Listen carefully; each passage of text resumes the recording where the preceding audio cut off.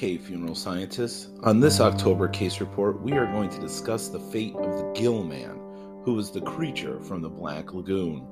This classic horror movie follows the story of marine biologists who travel to the Brazilian rainforest to recover the remnants of a fossilized skeleton of a Piscine amphibious humanoid, of which they already had an arm and a hand.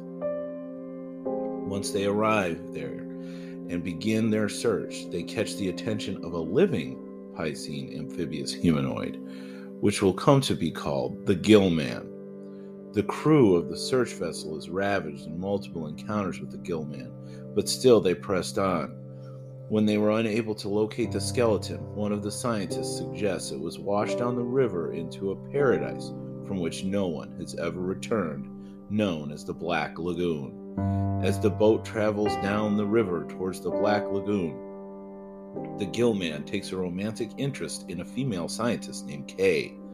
The presence of the Gill-Man is still unknown until he gets caught in the ship's ropes while attempting to abduct Kay, leaving behind a claw, revealing his presence. Subsequent attacks by the Gill-Man result in the loss of lives of the crew members, and when they try to leave the Black Lagoon, the humans find that the creature has blocked their way. The Gill-Man successfully abducts Kay, leading to a final showdown in which Kay is rescued, and the Gill-Man, riddled with bullets, sinks into the watery depths.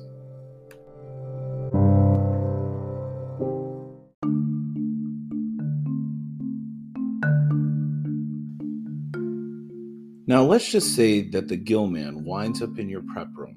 In the interest of scientific study, you must preserve him. First, let's consider if we could embalm him through traditional vascular embalming. In order to do this, we need to think about how the mechanisms of embalming actually work.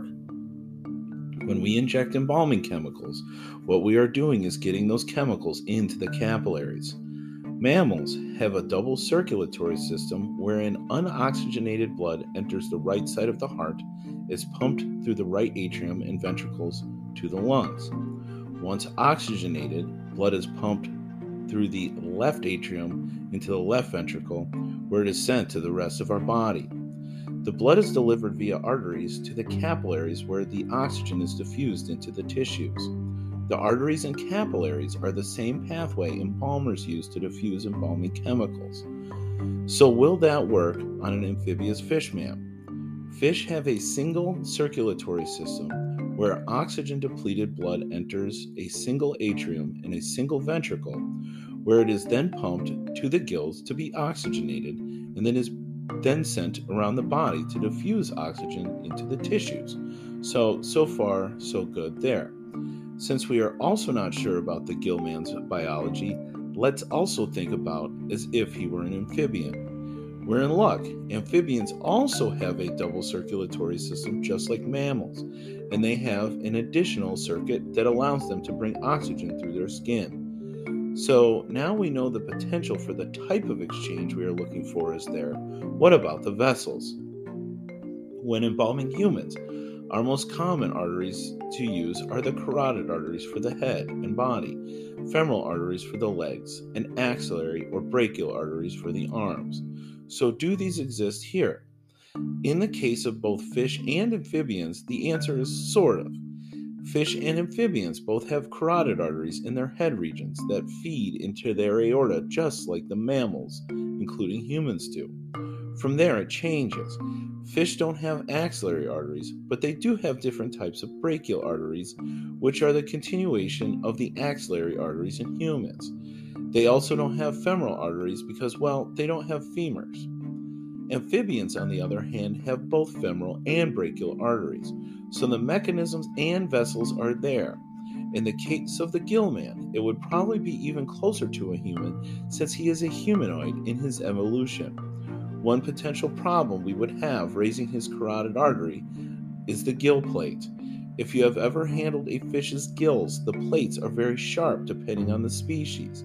Their purpose is to protect the fish's gills from harm, so they are like armor, so we'd have to be careful. We also have a curious moisture balance.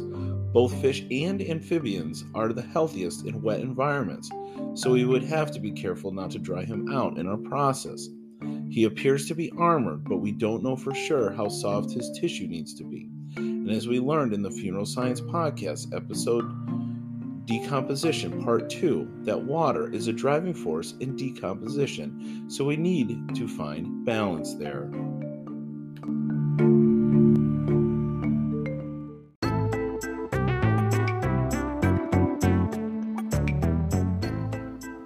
Now for this episode's spooky listener question. Where does Halloween come from? Well, the short answer here is that the long answer is too long for a podcast that is this short. In a brief history that hardly addresses all of what Halloween is that it began as a Celtic holiday known as Samhain and has been influenced by the Christian church over time as an observance as the night before All Hallows Day, which is a feast to celebrate the saints. All Hallows Eve is considered by some to be an important religious holiday where people prepare themselves by fasting and attending church. But in some places, it is considered a secular holiday to be celebrated by trick-or-treating and dressing up. To answer more questions on this topic, I brought in the foremost expert on Halloween that I know.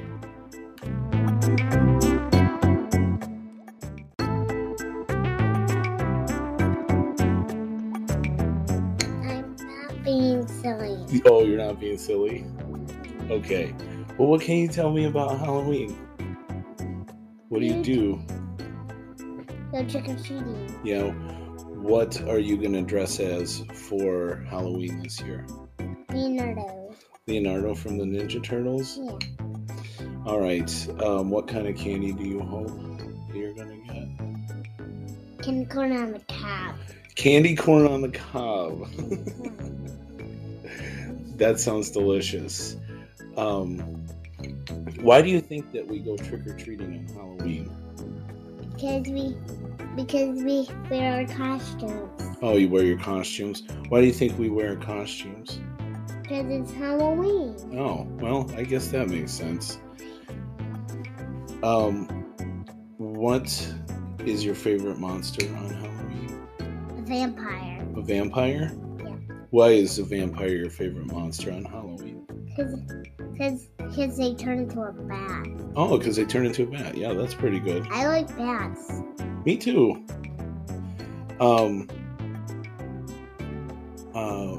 What else do you like about Halloween?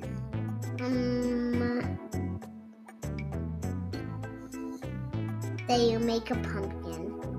What did you make for your pumpkin? A Scarface and a witch. Nice. Dad, do you know where bats live? Where do bats live? In a cave. A cave. Really? Yeah. Have you ever seen a bat in a cave before? No. Only on Paw Patrol. Oh, okay. Got it. Only at our hotel. Watching Paw Patrol. Got it. All right. Is there anything else you want to say to the people about Halloween? You keep asking questions. Oh, I should keep asking questions? Yeah, so I know. Well, why don't you ask me a question? What's your favorite monster? My favorite monster? Yeah. I think it's probably Frankenstein, maybe, or Mummy. Just has to pick one. Okay, Frankenstein then. Frankenstein's monster, I should say. What's your favorite thing of Halloween? Oh, going around and looking at all the decorations on people's house with you. What's another one? I also like going trick-or-treating. I like decorating our own house. What did we decorate our house with? Stein and pumpkins. Okay, very good. All right, so that's one of the last things we need to talk about. Do you want to tell the people anything else? No. Okay, you don't even want to tell them Happy Halloween? Happy Halloween!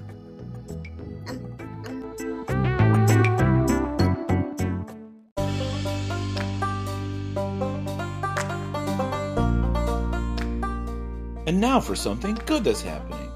I am giving away free stuff for you to win. For about a year and a half, I've been looking at products in our everyday life that contain embalming chemicals, including formaldehyde. I call these embalming chemicals in the wild.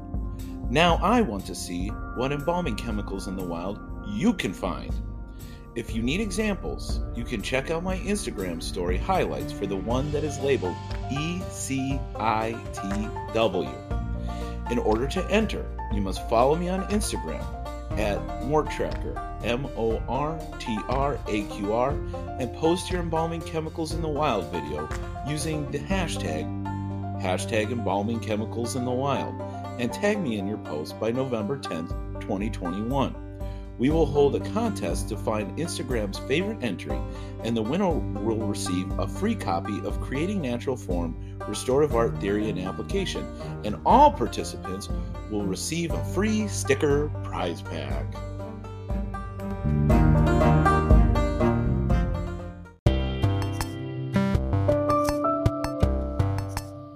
Okay, that's it for this episode. Do you have a question for me? You can email me at funeralsciencepodcast@gmail.com with the subject line, podcast question. Are you or someone you know doing something that promotes education, equality, or otherwise raises awareness about an issue in funeral service? Please send me information about it to funeralsciencepodcast@gmail.com with the subject line, a good thing is happening. As a note here, that has an exclamation mark in it, so be sure to include that in your subject line and I will be sure to read it. You can also follow me on social media. I'm Morttracker on Instagram. That's MORTRAQR. You can also like the Funeral Science Podcast Facebook page. I've also heard on other podcasts that if you rate and review podcasts you like, it helps them. So if you like this podcast, then please do that wherever you are listening from. All right, everybody. I'll talk to you later.